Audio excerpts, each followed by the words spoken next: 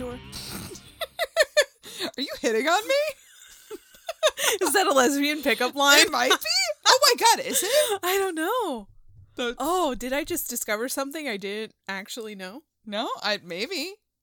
It's going to be my new lesbian pickup line. Yeah, right? The next time I'm trying to pick up a lady, I'm going to be like, so who's your favorite artist on the Lilith Fair tour? Hey. Hey. See you over here drinking your whiskey sour. Oh, they're drinking like a Labatt Blue. And whiskey sours. Okay. I don't know. All the lesbians we know don't drink either of those. Not at all. Yeah. Not at all. Mostly they drink ciders. I see you over here drinking your cider. Oh, yeah. And I couldn't help but wonder. Yeah. Who's your favorite artist on the Lilith Fair tour? Oh. Well, I am really partial to Sarah McLachlan. She was great. She's really good. Yeah. I don't actually know, like, besides Sarah McLachlan, who was in Lilith Fair. Indigo Girls? Probably. Melissa Etheridge? Yes, definitely. Was Tori Amos in the Lilith Fair? Maybe. Ani DeFranco? Kate Bush? Sure, all of these. Ladies! Singer-songwriting ladies! If it's a lady with a guitar, you know she's or on a the Lilith piano. Fair. Or a piano, yeah. Yeah. Anything else, though, get the fuck out. Get out of here. None of that shit. But I don't know. I don't know. I've never, like... It's weird because, like, I really loved Tori Amos and Paula Cole, but that was, like, kind of where I drew the line. Oh, I'm pretty sure Paula Cole was on the Lilith Fair Yeah, tour. she had to be. God, it could have been anybody. It really could have been. It could have been all of these ladies or none of them, except for Sarah McLachlan. Oh, she was definitely on it. Oh, yeah, for no. sure. I think she is Lilith Fair. That's her real given birth name. Yeah. Is Lilith Sarah Fair. Lilith Fair McLachlan. She will remember you. Oh. Oh, Sarah Remember the McLachlan. 90s? Those were a great time. I do. We're going to talk a lot about the 90s today. I'm here for it. Hey, guys, remember the 90s? I feel like all month has been. Guys, remember the 90s? I remember. I do. That was our fucking heyday, guys. But I'm fine with that because I sometimes would much rather talk about artists from the 90s than I would the 60s and 70s. Oh, agreed. So that's fine with me. But I also think that comes from, yes, the fact that that's when we grew up, but also artists from the 60s and 70s, like, come on, they've kind of been done to death at this point. Exactly. And not a lot of people are talking about 90s artists, so why not? And Not it be us? Yeah, and I mean, honestly, we are kind of at the point where some of these artists, it's like, yo, they've been around for over 20 years. They are... Like, do we have to talk about them? No, wait. I don't want to do episodes on The Who. Oh, I sorry. meant the 90s artists. Oh, They've been around for 20 years. The Who has been around for like 40 or 50. But, like, we don't need to do we episodes don't need to talk about on The Who. Everybody talks about The Who. We don't need to talk about The Who. I really don't need Quite to frankly, talk about The Who. don't want to talk about Pete Townsend. Yeah, that's... Don't you know wanna. what? That's a Pandora's box that I don't fucking feel like opening. And a lot of people are going to get angry if we talk about Pete Townsend. So Yeah, like, may as I well feel just like- keep our fucking mouths shut, right? I feel like we skirted around some shit enough with Janis Joplin and Jimi Hendrix, who arguably I just felt like we didn't know a lot about their personal lives. Yeah. I thought they were interesting because I thought they had very interesting upbringings. Two people that were more famous than their death, whose deaths were more famous than them. Yes. And there's so much more beyond their death. Their death. Their 27 Club thing. Yeah. But this person we're talking about is not in the 27 Club. Thank God. Yeah.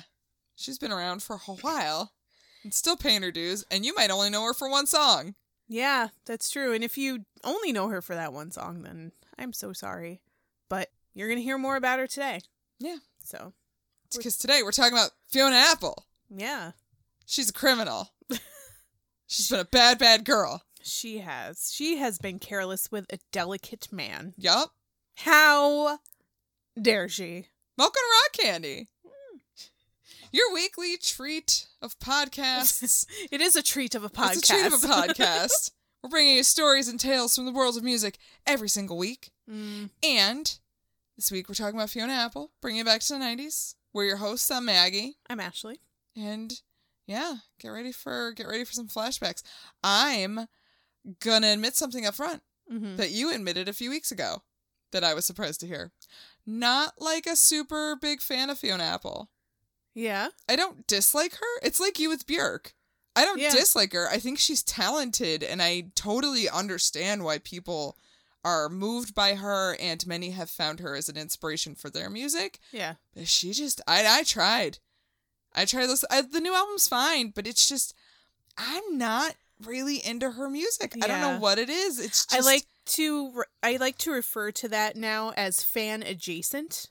So what? Like, I'm not fully a fan, but I will gladly stand next to them and be like, no, I appreciate what you're doing. Yeah. I'm just not really into it. Yeah, like I am not fan adjacent of Fiona Apple, but I can totally respect her and her music. Right. And she does have a few jams. Mm-hmm. So that's cool. I don't like Criminal, but like she has other stuff. I don't think anybody likes Criminal anymore. So I don't think Fiona Apple herself likes Criminal. I don't even like that song, guys. I'm pretty sure she doesn't perform it anymore. She's just not okay. Is Criminal with it. Fiona Apple's creep? Yeah, probably. Good for her. Everybody gets a creep. Everybody gets one. Yes. Yeah. Tell them, Radiohead. Oh, apparently everyone gets one. Get out of here, Tom York, with your crazy eye. Fucking weird eye. I like Tom York. I can I know, take him or leave him. You're fan adjacent. No. Oh. I'm not. I don't think I would say I'm fan adjacent to Radiohead. You are understanding of what it is. I am not overwhelmed or underwhelmed. I am simply whelmed. Okay. By Radiohead. All right. Fair enough. That's it. Yeah. Nobody can get mad at me for that. No, you know somebody's gonna though. They're gonna fucking come the for me. 1-star reviews are just gonna flood in from Radiohead fans. How dare you? How dare you? How dare you? Choices. Speaking of choices, we could have chose any beer to drink for tonight. No, we couldn't have. Yeah. Tonight we chose You're All I Need Galaxy. This is a weird, I don't understand. You're All I Need Galaxy. I was just calling it You're All I Need. I ignored the Galaxy part. That's fair too. Yeah. It's a double dry hopped double IPA from Interborough Brewing in Brooklyn. And like you with Radiohead, I am simply whelmed. Yeah. It's IPA, guys. It is It's an IPA, that's it's an for IPA. sure. And you know what? I'm sick of IPAs. Yeah. So I'm sorry, I'm not drinking that one tonight. It's fine. I'm drinking it, and it's probably put me in an existential crisis of beers because I'm really sick of IPAs. Yeah. Because craft beer can be very creative. Like stouts, sours, Brown ales, saisons, lagers, pilsners. Yeah. Like, those are very... They run the gamut. They try different things. Rarely do you, like, get too many in a row that all taste the same. But I find that with IPAs, I could grab 5 and they're all just going to taste like Christmas tree. I feel like all of the other kinds of beers are pliable. You can do different flavor profiles. Flavor profiles and get a different kind of beer every time. Yeah. With IPAs, it's just like, oh, but we have to make it taste like Pine Sol underneath everything. We double dry hopped these. We triple dry hopped these. This is East Coast. This is West Coast. This is although East Coast does taste better than West Coast. It does, and Dippas taste better than regular Citra Dippas. You have to have the Citra. If you don't have the Citra in your Dippa, go fuck yourself. But then listen to us. Complaining about IPAs and then being like, but Dippas are better than IPAs. Look, Nipas are better than IPAs, but Weepas are not better than Nipas. No, they're not. Oh my god. They're not. Oh my god, but I understood every single thing Right? you just said, and I kind of hate myself. Told you, this beer sent me on an existential fucking crisis. And he hated every second of it. Can we talk about Fiona Apple now? Yeah, because I'm done talking about this fucking beer. Yeah, fuck this beer. Let's talk about Fiona Apple. Oh, man. But I mean, if you like IPAs, pick it up. If you don't like IPAs, stay away. Yeah, pick it up. Pick it up. All right, let's just fucking talk about Fiona Apple then. Indeed. Okay. If you know who Fiona Apple is, you probably already have an opinion of her. And if you only know her from her brief time as the it girl of the late 90s, then you most likely remember her for crawling around in her underwear in her Criminal music video, or for her controversial acceptance speech at the 1997 MTV Video Music Awards. I don't actually know that. This world is bullshit? Yeah. You don't know that? No. How? Are we going to talk about it? Extensively. Okay. I didn't have cable.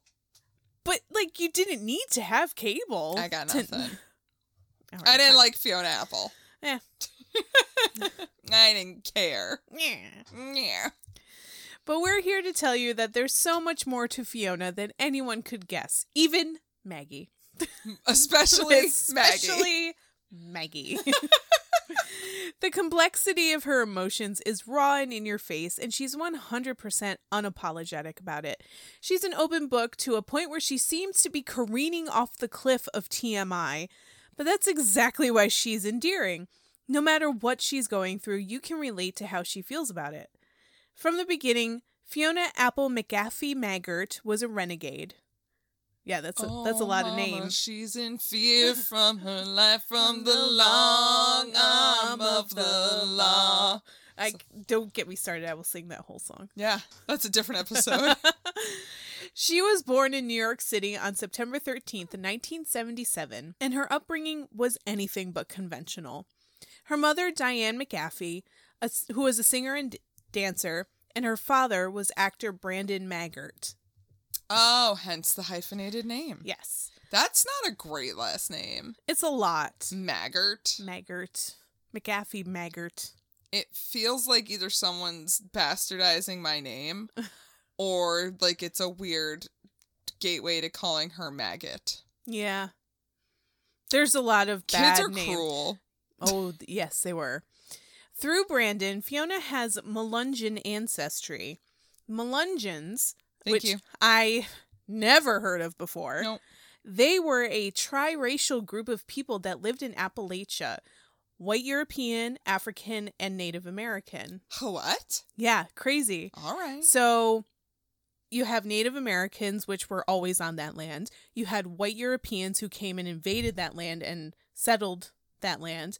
And then you had just straight Africans whose ships would crash or they would be sold at markets and somehow would escape. They would go to the mountains of Appalachia and hide there. Oh.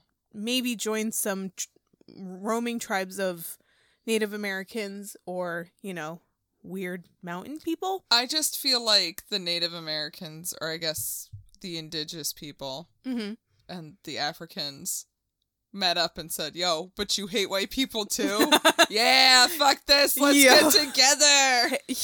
But these motherfuckers, am I right? They're just sitting over there talking shit about us. And I'm like, yeah. And then a few white people come through and they're like, but we're not those motherfuckers, okay? Right. Hashtag not all white people. Hashtag not all European invaders. Anyway, Brandon wasn't a huge name in Hollywood, but he received consistent work, mostly small parts in big-name shows. He appeared in the inaugural season of Sesame Street in 1969 and went on to have small parts in The World According to Garp and Married with Children. The World According to Garp. I remember that show. Good old Garp. That was a movie. What? The World According to Garp. I still don't know what that is. If I'm remembering correctly, it was a movie starring Robin Williams, one of his very first dramatic roles, and it was very, very good. Oh. Well, now I want to watch it. Exceptionally good. All right. Never mind. I rescind my comment. He was also a prolific Broadway actor, and here is where he met Fiona's mother, Diane. They worked on the musical Applause together and entered into a long relationship. However, they never married. Good for them. Brandon had been previously married from 1955 to 1971 and had 5 children with his first wife. They were really good Catholics. They were busy Catholics. Jesus. With Diane, Brandon had 2 more children, Amber Tallulah and Fiona Apple. Most of Fiona's siblings went into the entertainment business, most notably Amber, who changed her name to Maud Maggart and became a well-known burlesque dancer and cabaret singer.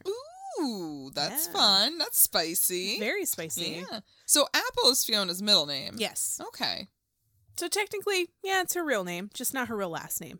Apple is not a bad middle name, but Apple is not a great first name. Gwyneth. Looking at you, Chris Martin. Looking at you, Goop. Goop and Coldplay. Cold Goop. Goop and play. Yes. Butt play. Goop and butt play. Oh my God. Here's my parents. Awesome. Woof. Fiona's early years were a bit odd in comparison to her peers. She grew up in the Harlem area of New York City with her mother and sister, as her parents split up when she was only 4 years old. She would spend summers with her father in California, coming back to New York during the school year. Some of her earliest memories seem tumultuous, riddled with bullies, conflicts with her parents, and traumatic events. Oh. In an interview with Mark Maron's podcast, she recalled that a fire broke out in the apartment building she lived in. An old woman accidentally burnt a portion of the building down, but through some shady deals, Columbia University paid off some guys to finish the job so the college could seize the land and build dorms. So she lost her childhood home because Columbia University was like, nah, burn it down. We want to build dorms. Wow, Columbia University, you're a bunch of dickbags. Yeah. Go fuck yourselves. Yeah. For-profit college? Oh, it's not a for-profit college. Quote unquote, not quote unquote for profit. Right? I mean, I guess that's what I mean. Anyway, Yeah. Private institutions, go fuck yourselves. Yeah. Because of this incident, she moved into the apartment of her mother's best friend's daughter. Wow. Okay. That's a real Kevin Bacon of a situation. That's a lot of degrees. It is. And I'm not talking degrees from Columbia. Haha. Okay. Oh, I got it. Jesus Sorry. Christ. I was like, what? The apartment wasn't fit for children at all, since it was filled with cockroaches and a crucified Kermit the Frog that said "fuck Jesus" under it. No, hanging that on the sounds like wall. New York City. Yeah. Eventually, the girls found their own apartment in the Morningside Gardens complex in Harlem, where Fiona's mother still resides today. Lovely. From a very early age, Fiona was classically trained on piano and was composing her own pieces by the time she was 8 years old. One of her favorite things to do was compose her own music for chase scenes in the National Geographic Nature series. What? Yeah, so remember the nature shows we would see when we were kids? Yeah. We didn't have cable, but maybe you did. I don't know. But yeah, any of the chase scenes, she would compose She's their a little own music. kid making up music for the chase scenes. For a cheetah chasing down a gazelle or something. Fucking nerd. Also brutal. And It's pretty fucking metal. Super adorable.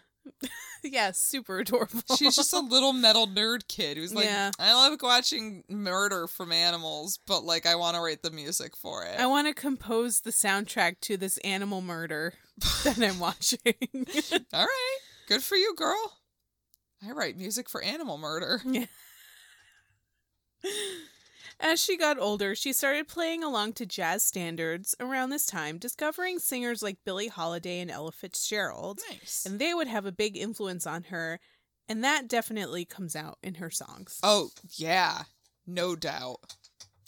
By the time she was 11, she was taking piano very seriously. It wasn't just something she was good at. It was a way to release her aggression when she was angry and depressed. And unfortunately, she was angry and depressed a lot as a child. Yeah. She was consistently bullied in school for being skinny and, quote, funny looking. And it gave her a complex, riddling her own mind with thoughts of self-loathing. And her parents' long and drawn-out separation did nothing but exacerbate those dark thoughts. I love how, with kids, it's it's never good enough, is it? Get made fun of for being too fat. You get made fun of for being too skinny. Mm-hmm. Go fuck yourselves, kids. If you were at all in the periphery, you were made fun of. By somebody. Kids are garbage. Most of the time. Yeah. Yeah, kids. I didn't really get bullied to my face, ever. Oh. But I do remember one time there was one kid who called me fat, and I just looked at him and I was like, really? Like, you are calling me fat? Like, have you seen yourself? Like, you are like lower than me in this hierarchy of high school. Yeah. You don't have the right to call me fat. Sorry. In high school he tried to do that? Like, I think it was like 8th or 9th grade or something. I was like, I feel like at that point.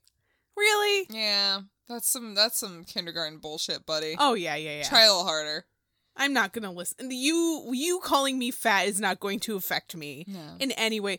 Me calling myself fat is more affecting to my psyche than you calling me fat, sir. See, I got made fun of a lot because I had a lot of hair. Like, I hit puberty before all the other kids. Uh-huh. I was, like, way taller, and he had huge boobs, and I had hairy armpits. Yeah. And my mom never taught me to shave my armpits. So the kids are like, you have hairy armpits. And I'm like, I don't know what to do about this.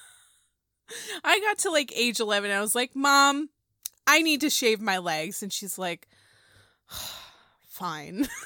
Oh, yeah. By that point, she was just like, yeah, okay. I don't think I shaved anything until I was like 12. Yeah. That's why I'm very much insecure about body hair now. Thanks, Mom. And children. Children are garbage. Yeah. And other children's parents are garbage also. Everyone's garbage. Everyone's just garbage. Fuck all of this. Yeah. Why are we even here? I don't know. Let's talk about Fiona Apple. All She right. probably would agree with us. Yeah, she would. Eventually, she was put into therapy, which was prompted by one particular incident. She was talking to a friend while they were leaving the chapel at their private school, and someone overheard Fiona saying, "I'm going to kill myself and I'm going to bring my sister with me." Whoa. Okay, that is a lot. That's heavy. That's a lot. That's a bit. She wasn't serious about it, and it was most likely heard out of context, but the grown-ups in her life didn't want to hear that.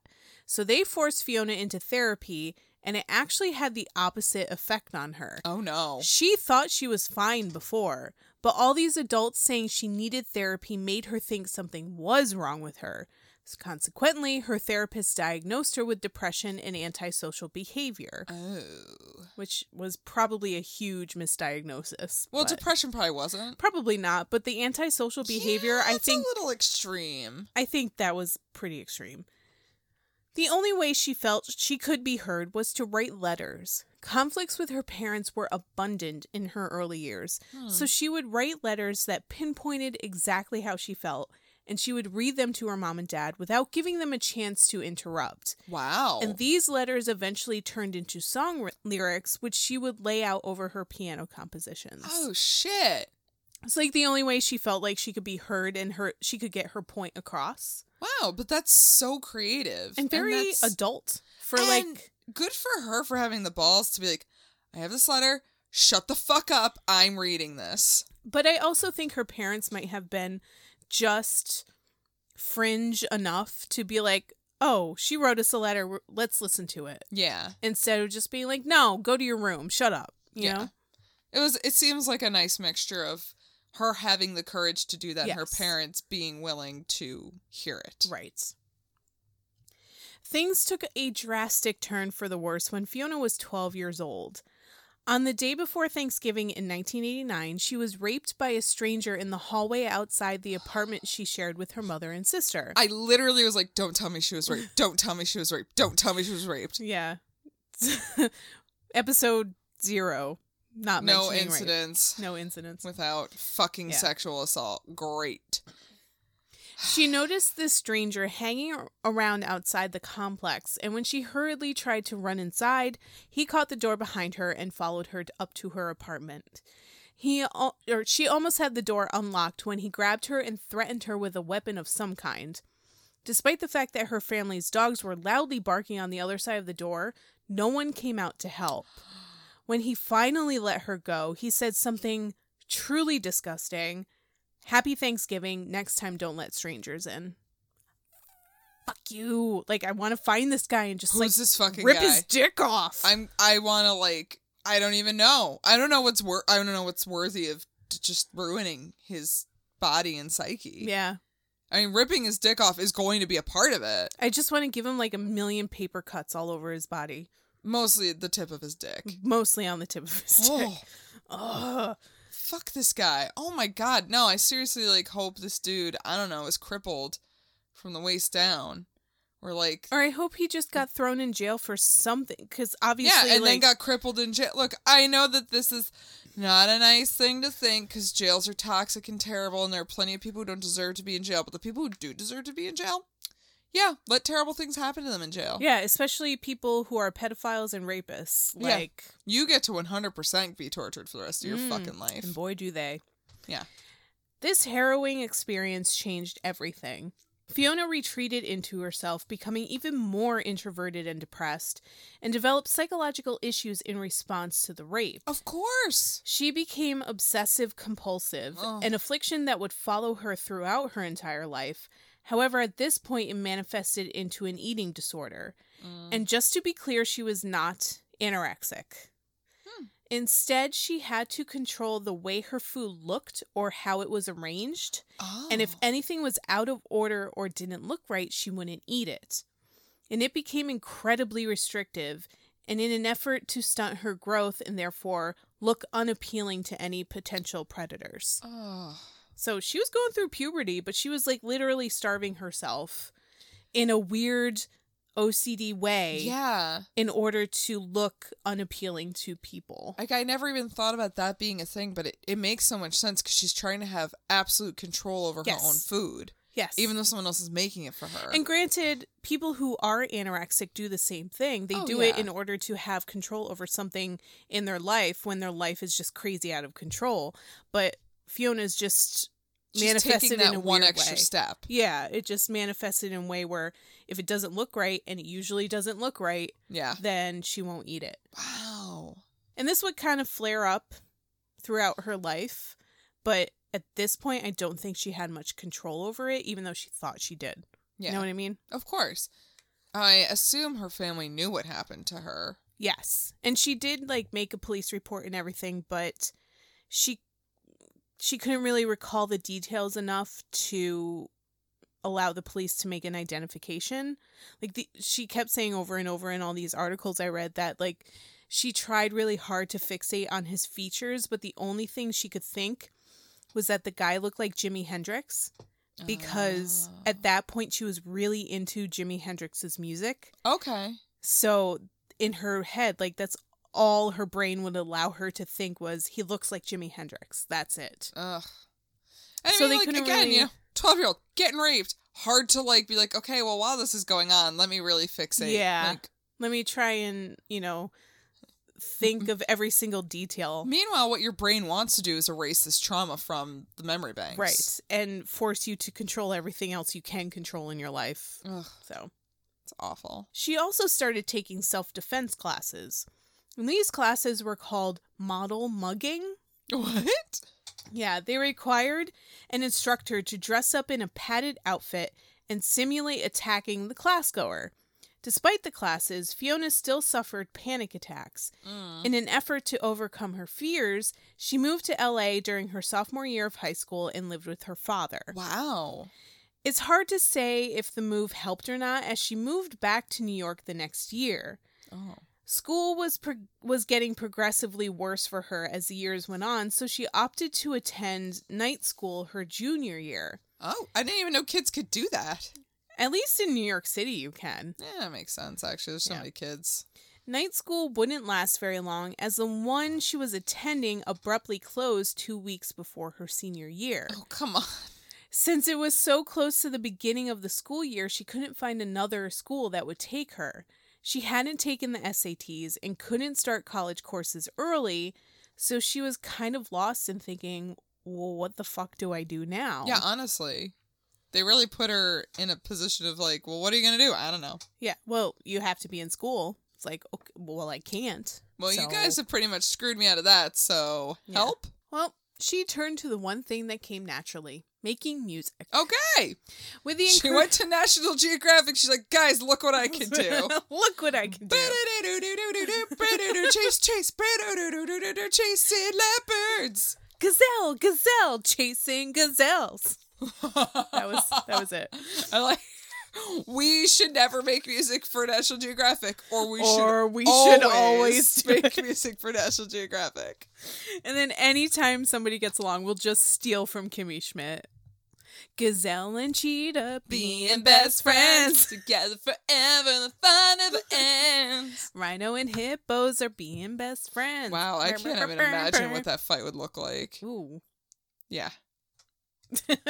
Circumstances to make that happen would just be so fucking weird. Yeah. Anyway, so Fiona Apple. With the encouragement of her father, she moved back to Los Angeles and put together a demo. My God. Yeah. This girl is just bouncing from coast to coast. But that's pretty much what she did her whole life, because she spent summers with her dad. Oh, so that's nice. After finishing school in 2 months, they made 78 copies of a demo tape with her songs. Okay. Her dad was fully prepared to hustle that tape all around town, but Fiona, still pretty shy and extremely doubtful of herself, really didn't want to sell herself to record execs. That's fair. And she's only 16, 17? It's 17. Yeah, she's young. Yeah. Luckily, she wouldn't have to. Back in New York, she had a friend with a pretty sweet gig as a babysitter for Catherine Schenker, a publicist for many big-name musicians. Oh. Fiona's friend gave Catherine the demo tape, and she was so impressed with it that she passed it on to Andrew Slater, who at the time was a big-name record producer and manager. Eventually, he would become CEO of Sony Records. Oh. Andrew Slater was blown away by Fiona's demo.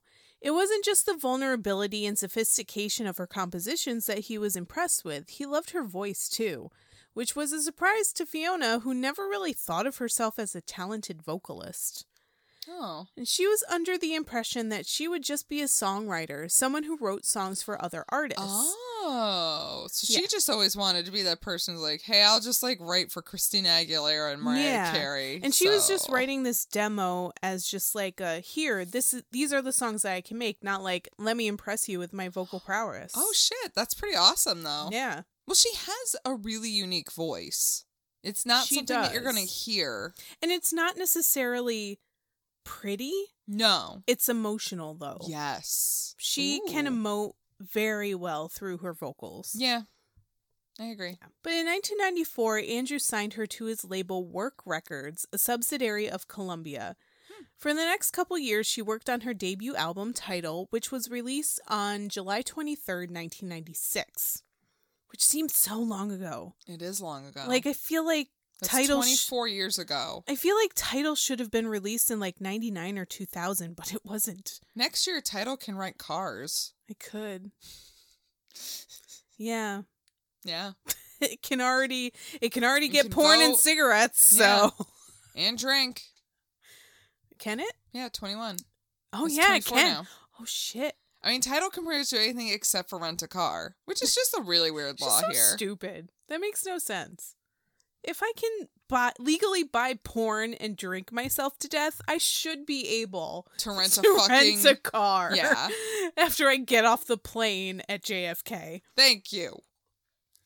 The album explored themes of love and vulnerability, with Fiona's lyrics cutting like a knife straight through the audience's guts. A lot of the songs were about her breakup with her first boyfriend and the emotional destruction that comes along with it. Rarely did she speak about the trauma of her rape, only a few years earlier, with the exception of a few lines in the song Sullen Girl, a song that also explores how others viewed Fiona when she was a depressed child. Oh. The album was a huge success for her, eventually going 3 times platinum. Although the single Never Is a Promise was taken directly from the demo, other songs were written in collaboration with John Bryan, whom Fiona would lean on again and again throughout her songwriting career. She put her stamp on the 90s with singles like Shadow Boxer and Sleep to Dream, garnering comparisons to strong female musicians of the time like Alanis Morissette and Tori Amos. Yeah. Oh, 100%. Yeah.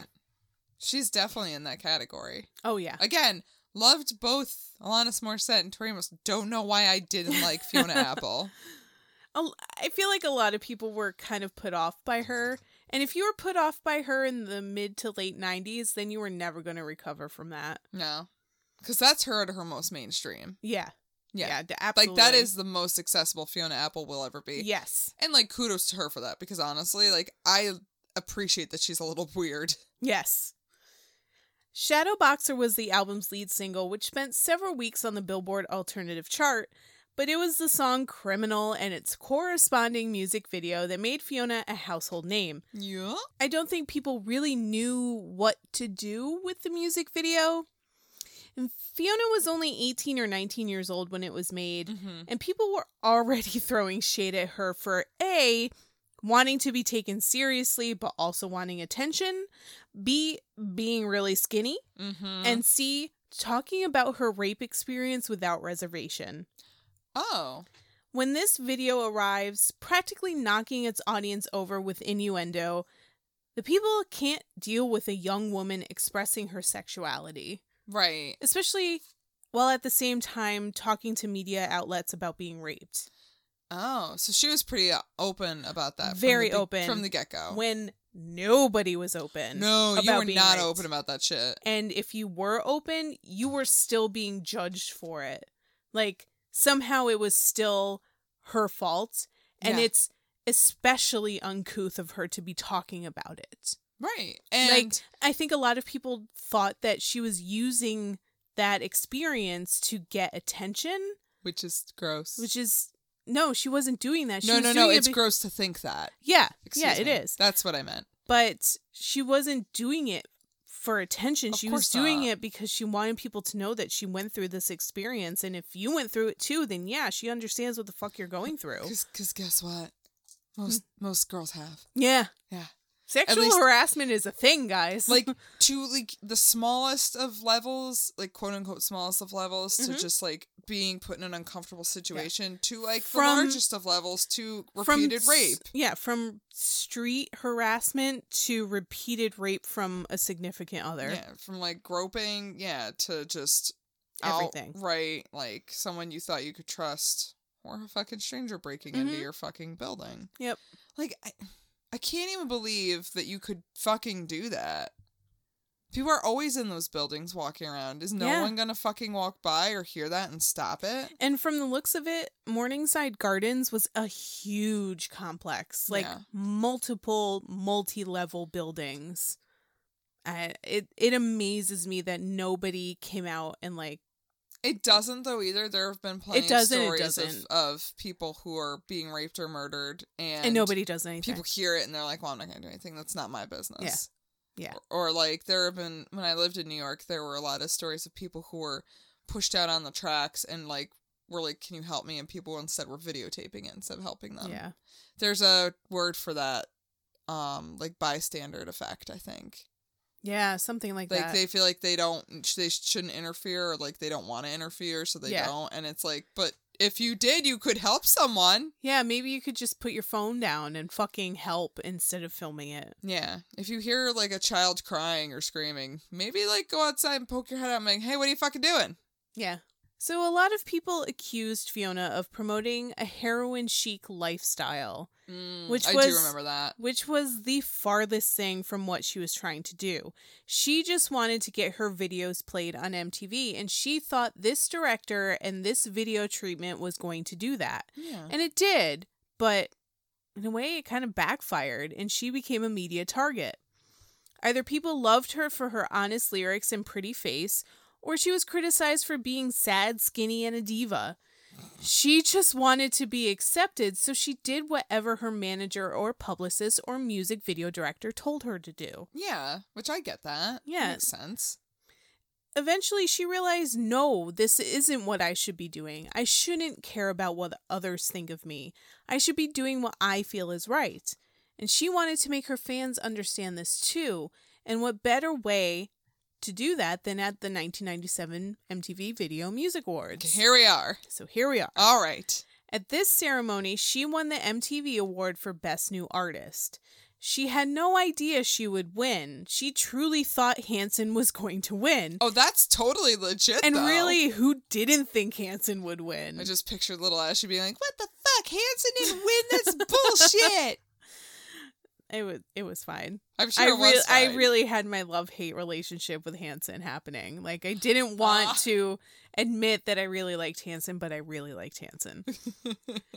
She didn't prepare a speech beforehand and decided to use her time to express a bigger message. But once again, it backfired. Or did it? It did at the time. Right, but also... Now looking back on it, it's like, no, this is fucking legit. Yeah, I bet. It's kind of long, but some of it is as follows. Quote, everybody out there that's watching this world is bullshit. And you shouldn't model your life, and this is where the booing starts. You shouldn't model your life about what you think that we think is cool and what we're wearing and what we're saying and everything. Go with yourself. And this speech became known as the "This world is bullshit" speech. But she's right. She was 100% correct in everything she said in this speech. And she was heavily criticized for it afterward. People were really angry with her. Like, how dare she say this world is bullshit? But we still do that. How dare you say that the status is not quo? Because the status is so quo right now. But I feel like, considering the internet and social media and everything, more people are saying this world is bullshit now. And it's more accepted than it was back in 1997. Right, because she is saying the thing that most people are thinking. Yeah, she was just almost 20 years ahead of her time in saying it. Yeah, that's fair. You know, I totally get what she was saying. She wasn't saying everyone on this planet was garbage. No. She was saying celebrity culture is stupid. And mind you, this was even before celebrity culture as we know it was actually a thing. Yeah. Like, the red carpet lifestyle wasn't a thing in 97 the way it is now. Yeah, it existed and it was glamorous and shiny, but now it's like, it's even grosser and more pervasive because we all know it's bullshit. Yeah. But we're all just eating it up anyway. And we all expect this celebrity culture, this internet culture. We expect it now. Yeah. Whereas in 1997, it wasn't even expected. And she was like, no, this is garbage and it's ruining everything. And also, I would say, because there are regular people who just through YouTube and podcasting and Instagram who have become more famous. And now everybody thinks, well, maybe I can have that lifestyle, so I want to reach for it. And it's like, but why? Kardashians.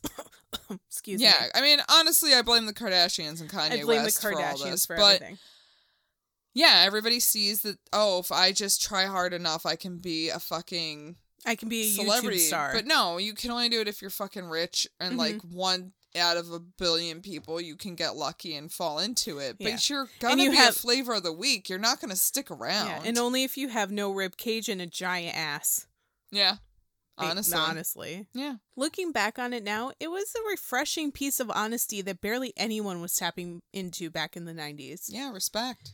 But the male-dominated rock media tore into her for this speech.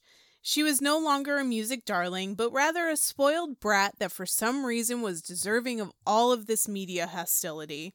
Okay, wait, she's so ungrateful. We let her be a star. However, this does seem to be a turning point for Fiona, where she started to take control of her own narrative. Whereas before she was making career decisions based on what other people wanted her to do, now she realized these decisions were hers and hers alone to make. Yeah. Because, you know, it is always a good time for you to take control of your own life. And control of your own sex life. And you should always be in control of your own sex life. And we can help you guys with that. Yeah, we can. Totally. With our friends, Adam and Eve. You can go onto the Adam and Eve website. I believe it's adamandeve.com. Yes, I think you're correct. And you can choose almost any one thing for 50% off. That's so much percent. But then Adam and Eve just piles on the fucking free gifts. Just making it rain with free gifts. I'm showered in the free gifts right now. Ooh. They're clean. It's fine. It's fine. They're clean. So many things I could say.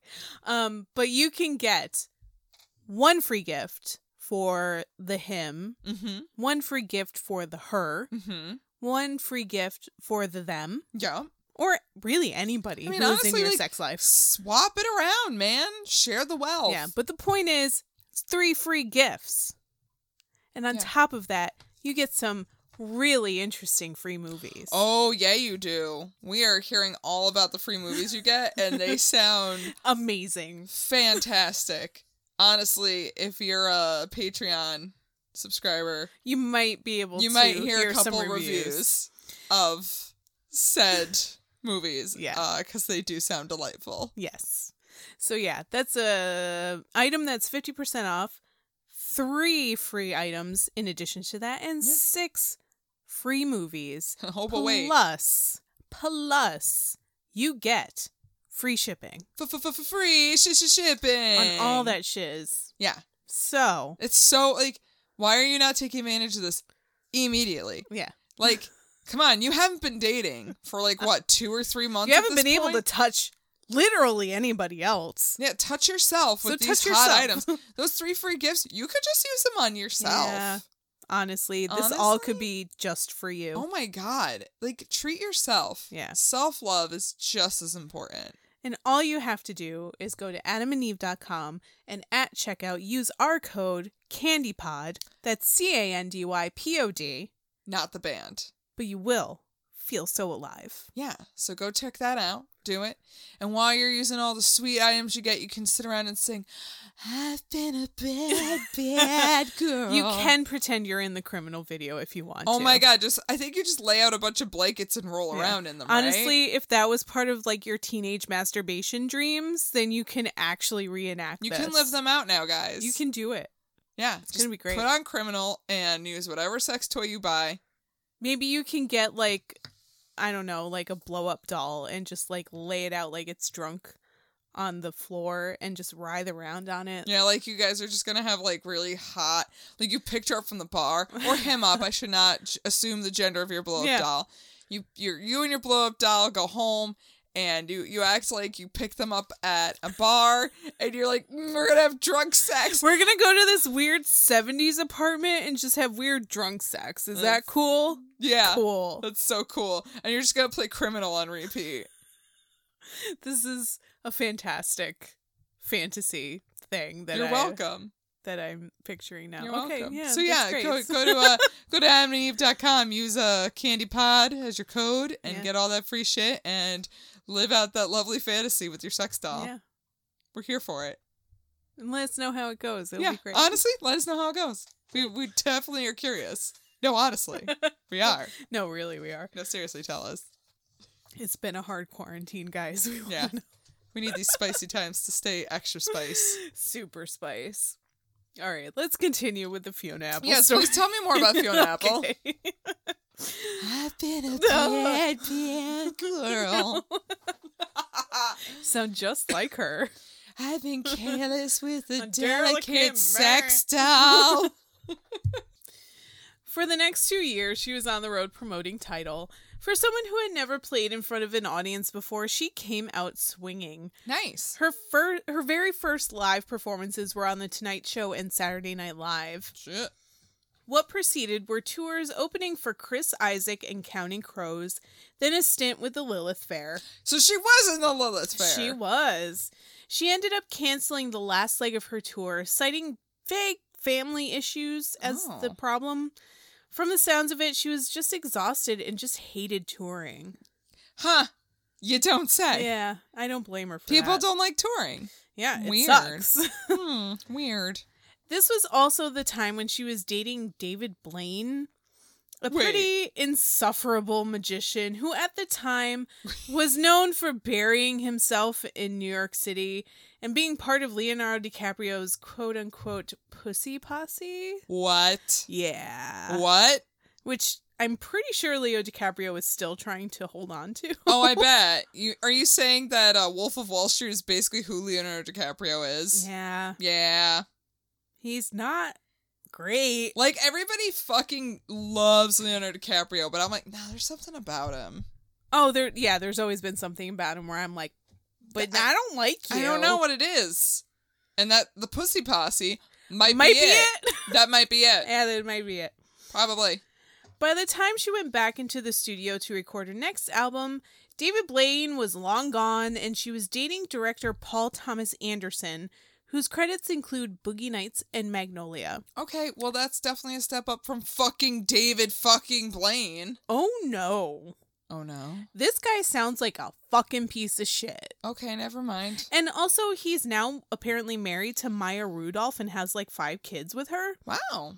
So, I don't know. But this guy sounded like, I don't know, just a hoity-toity kind of director who thought it was totally cool to like throw chairs across rooms and scream at Fiona for no good reason. Oh. And I guess there was like, I think the point in time when she realized like, oh, this is a bad relationship, the two of them were doing coke with Quentin Tarantino. And First of all, sounds like the most insufferable experience of your fucking life. Of anybody's life. The 3 of them in a room together doing coke, and Fiona Apple is the one who realizes, you guys are bullshit. Like, yeah, you guys are pretty fucking awful. That sounds like a nightmare. Yeah. To have to do cocaine with Quentin Tarantino and the guy who directed Boogie Nights. Yeah. And I'm sorry, Fiona Apple on coke probably isn't great. Yeah, probably not. I mean, although if like gun to my head, I'd pick her out of the 3. Oh yeah, absolutely. Actually, I don't know. Maybe she'd like be really peppy. Maybe we would just clean the house together. In the interviews that I've listened to and watched of her, she's very excitable. Oh. So I imagine Fiona Apple on coke is like... Me on coke? Yeah. Like, we're gonna do everything today and it's gonna be fucking fantastic. You're gonna... And one of us dies at the end of it. It's probably me. It's just going to be like Fraggle Rock on acid. Oh, that sounds fun. To most people. Yeah, but I don't know if I want to deal with that. Yeah, that might be not your bag. That's not my idea of fantastic.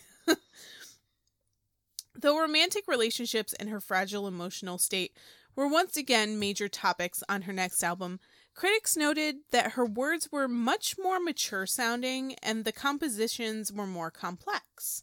Interesting. Also complex, the title of the album itself. It's usually shortened to When the Pawn, but the actual name of it is as follows.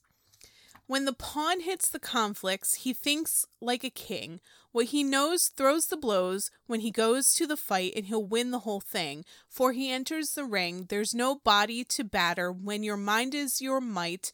So when you go solo, you hold your own hand and remember that depth is the greatest of heights. And if you know where you stand, then you know where to land. And if you fall, it won't matter because you'll know that you're right. That's unnecessary. It's very long. I don't agree with that. And that's unnecessary. The title is a poem Fiona wrote in response to an unsavory article Spin magazine wrote about her in 1997. But good for you on that one. I mean, it sounds lovely, but that shouldn't be the name of your album. I mean, you can shorten it. It's fine. Yeah.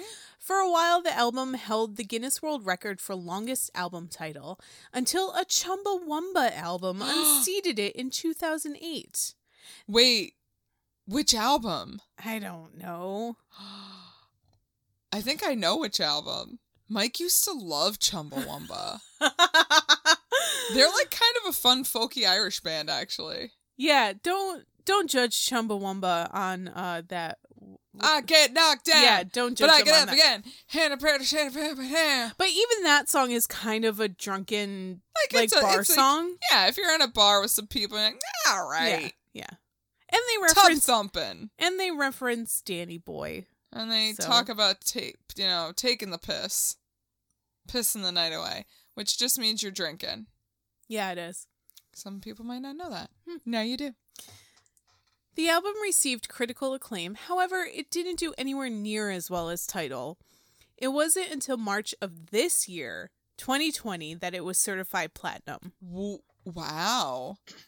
It took a long ass time. That's crazy. So it just must have been like her new music coming out made people revisit her old music. Like, I'll buy this. Yeah. Quarantine's a crazy time, guys. Oh, we really like Fiona Apple now. Oh, you know what? My quarantine self is really feeling this. It did, however, spawn 3 singles: Fast as You Can, Limp, and Paper Bag. I do like Fast as You Can. I love Limp and Paper Bag. Those are fantastic songs. Mm. All of which had music videos directed by Paul Thomas Anderson. Mm. But her more mature sound didn't win journalists and skeptics over for long. In 2000, she had an onstage meltdown that the media would have a field day with, decrying it as proof that she's basically a crazy diva. Oh, no. The incident happened at the Roseland Ballroom, Ripperoni Roseland. Oh, God, I love the Roseland. It was great. Saw the B-52s and the Go-Go's with Beth there. I saw Death Cab for Cutie. Oh. There, and Pretty Girls Make Graves opened for them. Ooh. It was a fantastic show. However, at that time, I was like super skeptical about Death Cab. Yeah. And I was just standing in the back, like rolling my eyes. Granted, if I went and saw Death Cab for Cutie now, I would do the same exact thing. But I really like the bridge, Ashley, between those moments. That like, I really like Death Cab. Yeah, there was like an ebb and flow. Like around when the Postal Service came out, I was like, Death Cab's not too bad. And then like after that, I was like, nah, Death Cab's garbage though. I like Death Cab, but I gotta be in a mood. Oh yeah. There's a Death Cab mood. I have to be in the mood where I'm okay being transported back to my college years, because Death Cab is one of those bands that instantly puts me back in like 2006. Yeah. And I'm like, I have to be in a very specific mood. You have to be ready for 2006. Not all of us are ready. You really need to be ready for 2006. That was a damn year. That was a damn year. That's when I graduated college. Fiona blamed technical issues for bad sound and continuous equipment problems. She gradually lost control of the show, visibly and audibly crying on stage, and continuously apologized to the audience. After 40 minutes, she abruptly walked off stage and didn't come back to finish her set. Once again, she was labeled an ungrateful bitch that wouldn't even take responsibility for her bad performance. But she said she was sorry. Yeah, she profusely apologized. I'd say that's a good job of taking... And granted, she was basically becoming unhinged on stage. But like... Sometimes you can't get out of that mental state. Yeah. Once you're in it, like, it's just a spiral and you have to walk away. Especially if you have a history of mental health issues, which she does. Yeah. Like, sorry guys, but like maybe she was just having a mental health issue, a problem, and just couldn't get over it because she was on a stage in front of a huge audience. Yeah. That happens. Yeah. I'm sorry it had to happen in front of you, but I think you can suck it up that you paid $30 for a 40-minute show. Like, just don't fucking... just like have some empathy. I know that's hard. Yeah, don't crucify her for it. Maybe try and understand what she was going through. Yeah, people are fucking gross. And it goes back to what she was saying about this is bullshit. Yeah. Is that nobody is that, I guess, I don't even know, well-adjusted or fakely adjusted to not be susceptible to having a bad fucking night. Yeah. And as having soon as, to walk away from it. As soon as a few people go on the internet and say, this is bullshit, that hive mind is going to happen. Yeah. Where everyone's like, oh, yeah, this was garbage. Her show sucks. She should have done more to try and save it. Maybe she couldn't. Yeah. Maybe she felt like she couldn't and just couldn't get out of that rut. And that's fine. People are people, goddammit. It fucking happens. Still, she pressed on with her tour. In 2002, she broke up with Paul Thomas Anderson and moved into her own apartment in Venice Beach, California. Yes, girl. Here, she would basically become a recluse, only emerging from her home to walk around her neighborhood. She didn't have a driver's license, so she wouldn't go anywhere, opting instead to remain at home with her dog, a pit bull named Janet. Oh, I don't know if I like that name, but I like that it's a pit bull. Yeah. Like, don't name your pets human names. I don't like it. Yeah, unless it's a super ironic, like, name. I don't know. Yeah, I mean, like, I've had exceptions. Yeah, but like... But they are exceptions. But, like, don't name your dog Amanda. That's dumb. Weird. You're dumb and weird. Don't name your cat Michael. You know what? That's weird. Maggie's not a dog's name. It's not. Maggie's a person's name. I've known several dogs named Maggie. Get more creative. During these hermit years, she seriously contemplated retiring from making music. But she couldn't stop it. Writing was in her bones. In between sessions writing for a new album, she collaborated with other artists, including Johnny Cash on covers of Bridge Over Troubled Water by Simon and Garfunkel and Father and Son by Cat Stevens. Oh, shit. They ended up on his last album. I think that's Johnny Cash 5? It's either 4 or 5, one of them. I think it's 5. But yeah, they ended up on his album. Mm-hmm. That's awesome.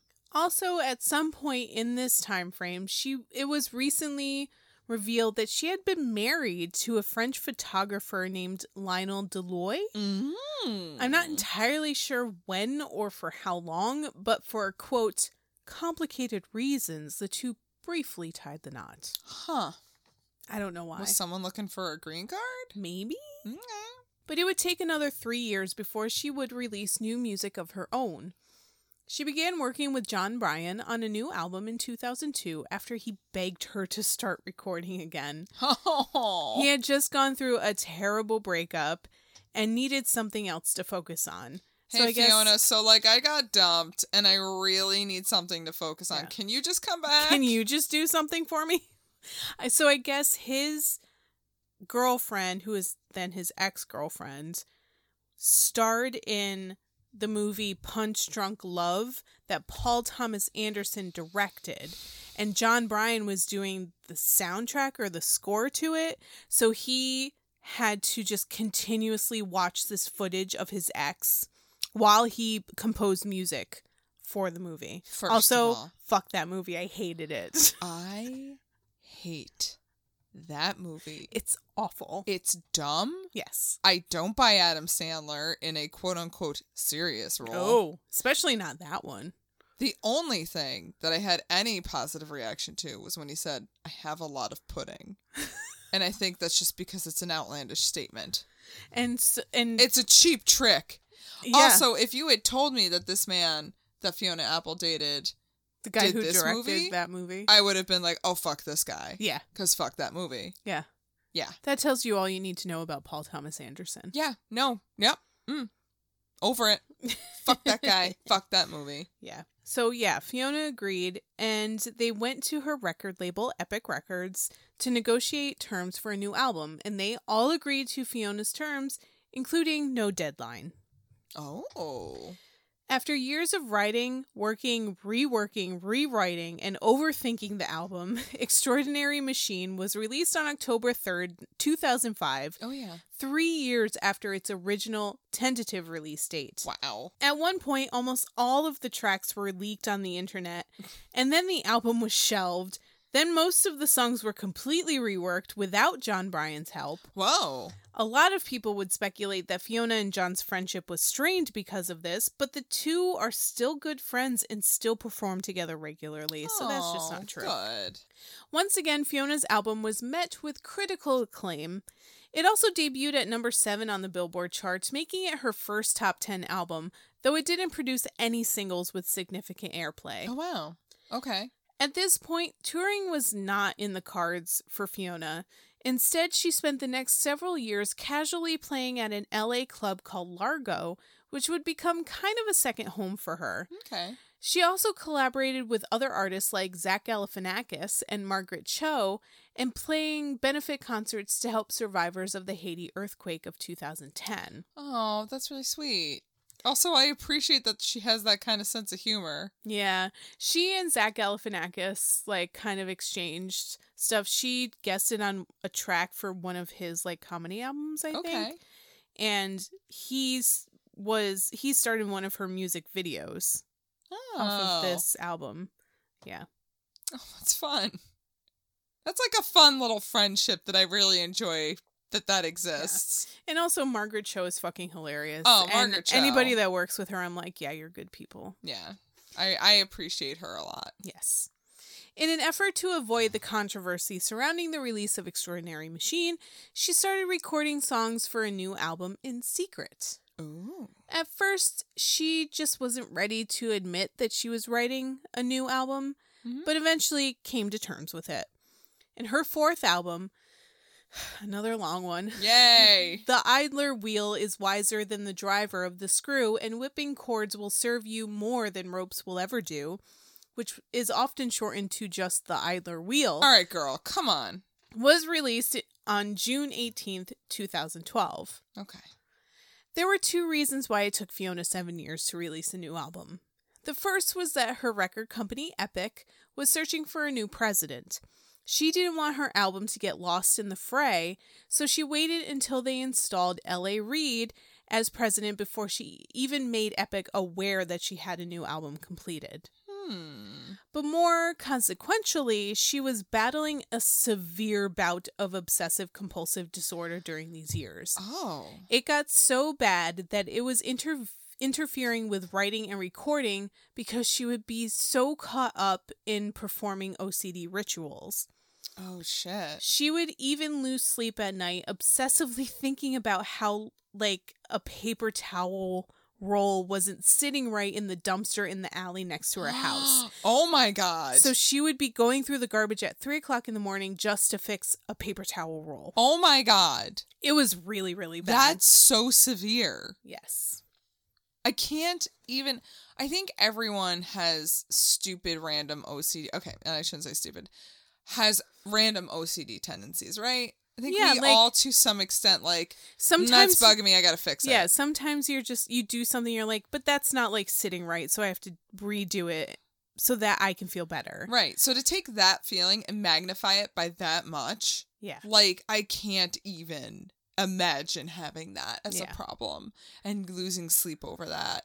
Oh my gosh. The sad thing is that I think a lot of people kind of just blow off people with OCD. Because OCD is one of those things that you can make fun of yourself for having when you don't really have it. Yeah. It's like, oh, I'm being so OCD right now. But it's actually a legitimate psychological, like, mental health issue. Of course. Something that people are legitimately treated for because it is an actual problem. Mm-hmm. But I think it's one of those things that we flippantly just be like, oh, it's so easy. I'm being so OCD about this. Yeah. Being so anal about this. Well, I think you could say, like, I'm being anal about something and it's fine, but yeah. But there's a difference between being anal and actually having OCD over something. Of course there is. And I personally cannot imagine having OCD to this point where I'm losing sleep because some random thing that does not affect me in the slightest, I feel is uncomfortable. Yeah. It's crazy. Yep. She eventually sought treatment for her OCD and has since gotten better. Good. It's something that's never going to go away, but maybe now she has a better handle on it. She stopped drinking around this time in an attempt to get a better handle on her anxiety, realizing it was something she had to do before she could even think of touring. That's fair. Yeah. Because I can't imagine being OCD, let alone having OCD while on tour. Holy fuck. No.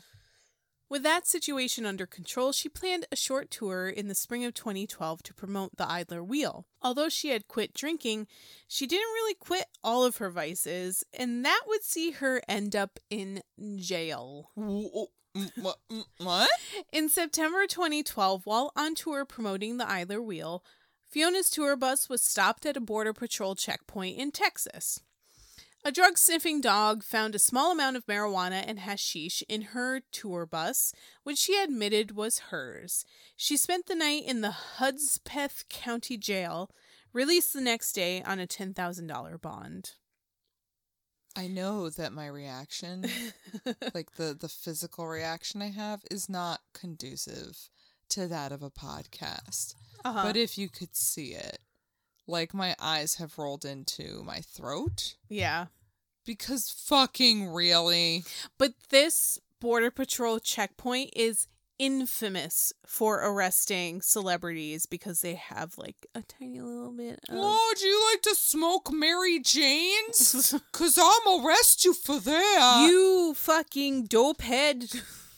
I'm arrest you. You fucking dopehead. I don't even know what accent we're going with here. Is it Midwestern? Is it Canadian? It's very much, I wanted to do my girlfriend, but she said there was no way. Yeah, it's like it's very Midwestern Midwestern meets like Sweden. Minnesota. Minnesotan. Minnesotan? Minnesotan meets a Swede. Yeah. That's like trying real hard to speak English. She just said there was no No way. way.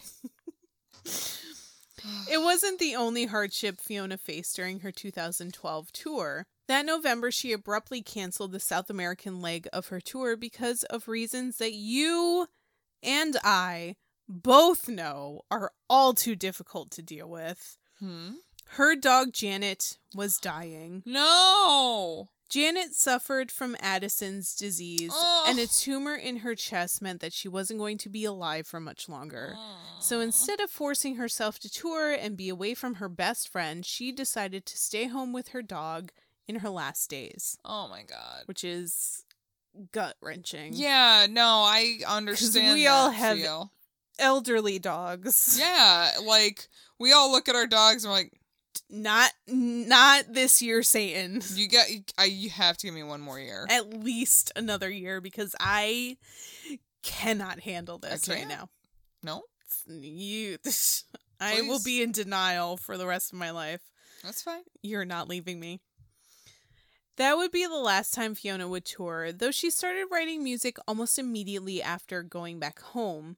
It would take 8 years, but she would finally put out another highly anticipated album in 2020. The recording for Fetch the Bolt Cutters was long and fraught with doubts. Oh. Fiona and her band started recording at Sonic Ranch Studio in Texas in 2015. Oh, shit. She went back to Texas. She but was also, like, fuck you, Texas, this I'm here. was 5 years ago. Yeah, 5 fucking years ago. Before Trump was even president. That's so weird. What was life? There was a time before Trump. BT. What's that like? They recorded a few of the songs that ended up on the album here, but overall they felt it was unproductive since they kept getting distracted by taking shrooms and watching movies. Oh, but that sounds really fun. They had a good time. Right? They didn't get a lot done, but they had a good time doing it. I could do that. Eventually, Fiona decided it would be best to return to her house in Venice Beach because it was this house that always fostered her creativity. And it was the right choice. With the help of her musician friends and garage band, which she didn't know how to use. Nobody does. Nobody does. It's a fucking Mac application. Nobody knows how to fucking use it. You just fuck around and hope that you it works, it out. And hope you don't lose that file. Oh, sweet Jesus, don't lose that file. But yeah. With the help of her friends in GarageBand, she finished the album in mid-2019. Wow. But mental health issues set Fiona back a little bit by the end of 2019. Oh. She'd already been diagnosed with OCD and complex developmental PTSD, for which she'd been taking medications for years. But she started experiencing severe mood swings and night terrors in December. Oh, shit, this wasn't even that long ago. No, it was just December 2019. Shit, okay. After getting an MRI to rule out any physical abnormalities, her doctor put her on an antipsychotic drug. She wasn't diagnosed with any psychotic disorder, and the dosage was way too high. The night terrors may have gone away, but so did her emotions, leaving her feeling blank and flat. She would hallucinate and get days-long bouts of double vision. Like, sometimes drugs are not the answer. No. Prescription drugs are not the answer. No, and I agree with that. I feel like when you... Right, going on drugs to deal with moods is very much a thing of trust with your doctor. Yes. That they understand what you're telling them, that they understand what you need. And understand your personality and understand what you need in order to function. Right. Like, I was lucky to get a doctor when I explained all my anxiety problems who looked at me and said, okay, so we're going to try on this. Let me know how you feel. If you don't like it, we'll try something else. And also a doctor that listens to you. Yes. Like I said, I've got this. And she's like, okay, I've seen this drug work well for all the things that you're saying. Mm-hmm. We're going to try it. We're going to try the lowest dosage. Yes. To see if it does any good improvements. AKA, I'm not going to throw you on the strongest fucking drug at a huge dosage. That's not how you fucking handle it. It's baby steps. And unfortunately, prescription drugs are baby steps. Yeah. And unfortunately, prescription drugs that have to do with your mental health and prescription drugs that have to do with your physical health are very different. Insanely different. Because a doctor can be like, okay, well, you have high cholesterol, so I'm going to put you on this amount of Lipitor. Yeah. And you're going to take it every day. And you'll be like, all right, cool. And like, it doesn't really affect your mood. It doesn't affect your personality. Right. It's just like, yeah, this is the amount that I should be taking every day, and it's fine. Yep. But with drugs that affect your psyche, that affect your physical or your mental moods, your mood swings, like, you don't go into a doctor and say I'm depressed and then explain everything, and their first reaction should not be, well, I'm going to put you on 200 mcgs of Wellbutrin, because it's like, what? Yeah. So Fiona knew that there was something wrong, that the meds she was on were the wrong ones, and were probably doing more harm than good. Mm. Through a mentally and physically taxing experience, she gradually weaned herself off of all of her prescription medications. I'm not entirely sure if she went back on some meds or if she's completely medication-free. Wow. But she seems to be managing it with a clearer sense of how meds affect her moods now. Good. Despite some doubts later in the process, and the absolute clusterfuck that is Roni 2020, Fetch the Bolt Cutters was released just this past April, and it blew everyone away. Yeah. Only her 5th album. It was released nearly 24 years after Title's release. Jesus Christ, yeah. It took Fiona 5 years to write and record the album, but upon its release, it was met with massive amounts of acclaim, with several outlets calling it the best of 2020, let alone the best of Fiona's career. Yeah, I do know that this has been a big fucking deal. Huge deal. And rightfully so. Yeah. Even Pitchfork, who famously gives out paltry scores to even the best albums, gave Fetch the Bolt Cutters a 10 out of 10. What? Granted, we might just be, like, desperate for something to grab onto in these quarantine times, but I kind of feel like Fetch the Bolt Cutters deserves it. It's a really, really solid album. Again, I appreciate it. It is not really my jam. Yeah. It has a couple songs on it that I'm really into. Uh-huh. Like Shamika is one of them. Cosmonauts I really love. Yes, thank you. I was like, it starts with a C. Cosmonauts was the other one that Ladies I really liked. is great, and I forgot the name of it. I want to say it's For Her, but it's not. It's the one that comes after Cosmonauts. That is about. It's about, basically, about a high-profile, powerful guy in the movie or music industry who basically uses his power to sexually assault women. Cool. And there's one line where she says something like, "You raped me in the same bed that your daughter was born in." And it's like, oh fuck. Oh. Yeah, this guy is gross, but also thank you for shouting that out. Thank you for pointing that out. Yeah. Thank you for calling this piece of shit out. Yeah. So she's not afraid of doing that anymore. Good. She shouldn't be. And this album is much different than her previous releases. It relies heavily on percussion, even using the piano as a driving beat instead of a pretty undulating accompaniment. It has a raw emotionality that, despite the fun beats and hand claps, makes the listener uneasy. Her voice isn't always pretty, but it stands for something in these songs. It's uncomfortable enough to make you want to get up and fight for things you believe in. Yeah. It agitates you. And not necessarily in jarring. A bad way, yeah, but in a way that makes you feel like, I need to get up and say something about these things she's talking about. Yeah. No, I can see that. Yeah. The title was inspired by none other than Gillian Anderson and her character in the TV drama The Fall. In one episode, Gillian's character is investigating a crime scene and is up against a bolted shut door. Instead of giving up and turning around, she tells someone to fetch the bolt cutters. It's a way of saying set yourself free of whatever's holding you back. Yeah. There is also another small detail on this album that people may overlook, but is very worthy of discussing. On the back cover, under the track listing, is a sentence that reads, "Made on unceded Tongva, Mescalero, Apache, and Suma territories." This is Fiona acknowledging that the land on which she recorded her album is land stolen from Native American tribes that originally occupied it. Damn. She teamed up with activist Aaron Wise, director of an indigenous collective called Seeding Sovereignty, to not only acknowledge indigenous lands, but to encourage other artists to do the same thing. It's something so simple that musicians can do to raise a huge amount of awareness for indigenous tribes, especially now with the coronavirus ravaging native tribes who have little to no resources or access to healthcare. Yep.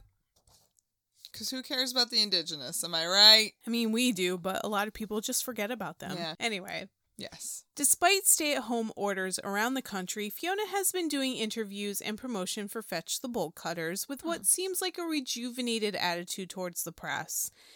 It's been a long time since the massive criticism of Criminal and the "this world is bullshit" speech. But she's right. And so much has happened in the world since.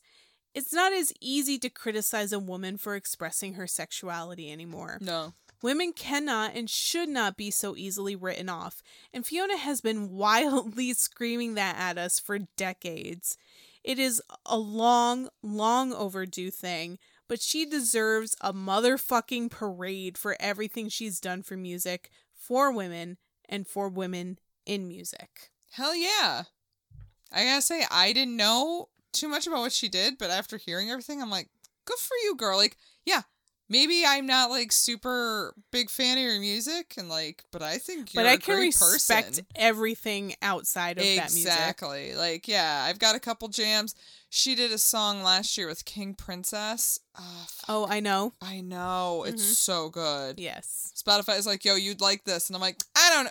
Oh my God, I do. And I even really like her cover of Across the Universe. Oh, her cover of Across the Universe is very good. It was very, very good. She has a handful that I do really enjoy. But the point is, even if I'm not like the biggest fan of her music, I appreciate what she's done. I love what she stands for.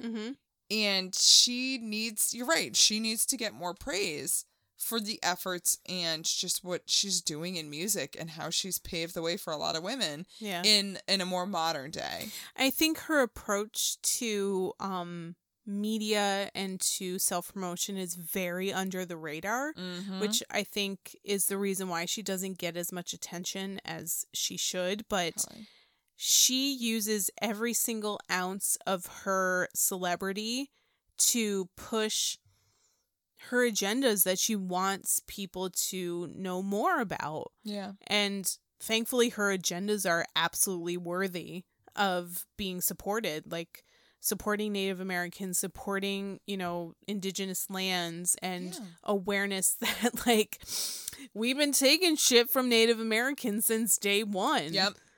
And, even back in the day, she was trying to make people more aware of abuse against women. And everyone was like, no, you just want attention, you bitch. Ugh, oh my God. It's like, no, I don't. Yeah. I'm just trying to make people aware of like the atrocities that are going on everywhere around the world. But everyone was just like, fuck you. I want to listen to Crazy Town. Butterflies, baby.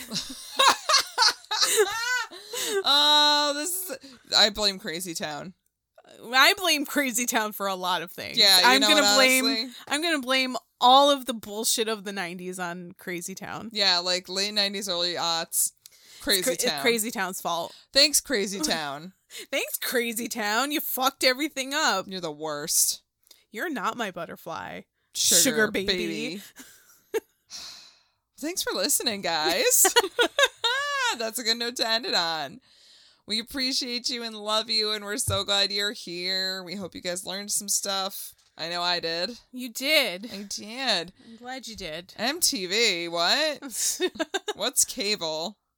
Yes. So if you guys are enjoying all of the tasty jams that we've had for you thus far, you can go ahead to our website and check out some more, because we have a butt ton of episodes.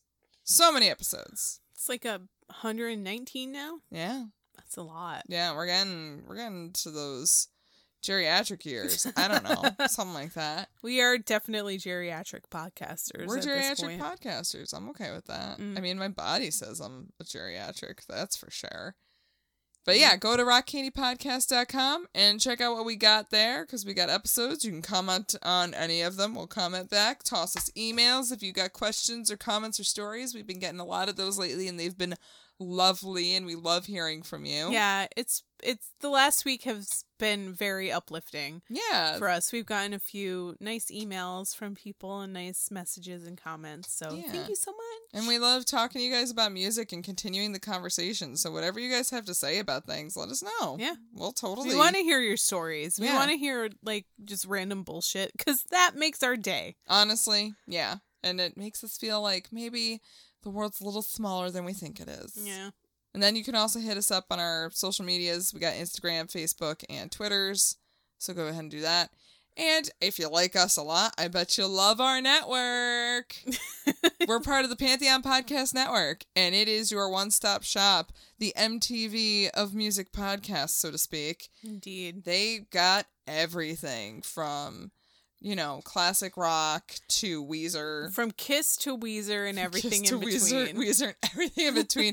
From bad albums to the ladies who have inspired musicians. Yes. To books about music. Like, shit, we have everything. Literally everything. So go to pantheonpodcast.com and check out what else is there.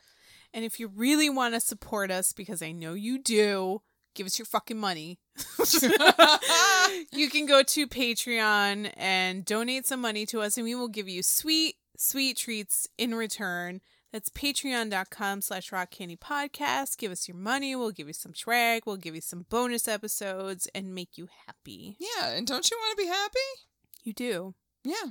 We really believe you do. Yeah, I think we all want to be happy right now. Yeah. Yeah. Speaking of being happy, I think next week will be a happier episode. This is all you. Oh, this is all me. It's been 3 weeks of me. Now it's all you. Oh, it's all me, and I'm bringing the happy. I'm starting my research, and I'm like, I think I needed this. We might be able to pick it up. Oh, we're gonna pick it up. I'm gonna pick it up. You better fucking believe I'm picking it up. So yeah, come in next week for a good fucking time, and until then, a party on, Ashley. Party on, Maggie. And party on, you crazy kids out there. Excellent. I've been a bad, bad girl. You're Bobcat Goldthwait right now.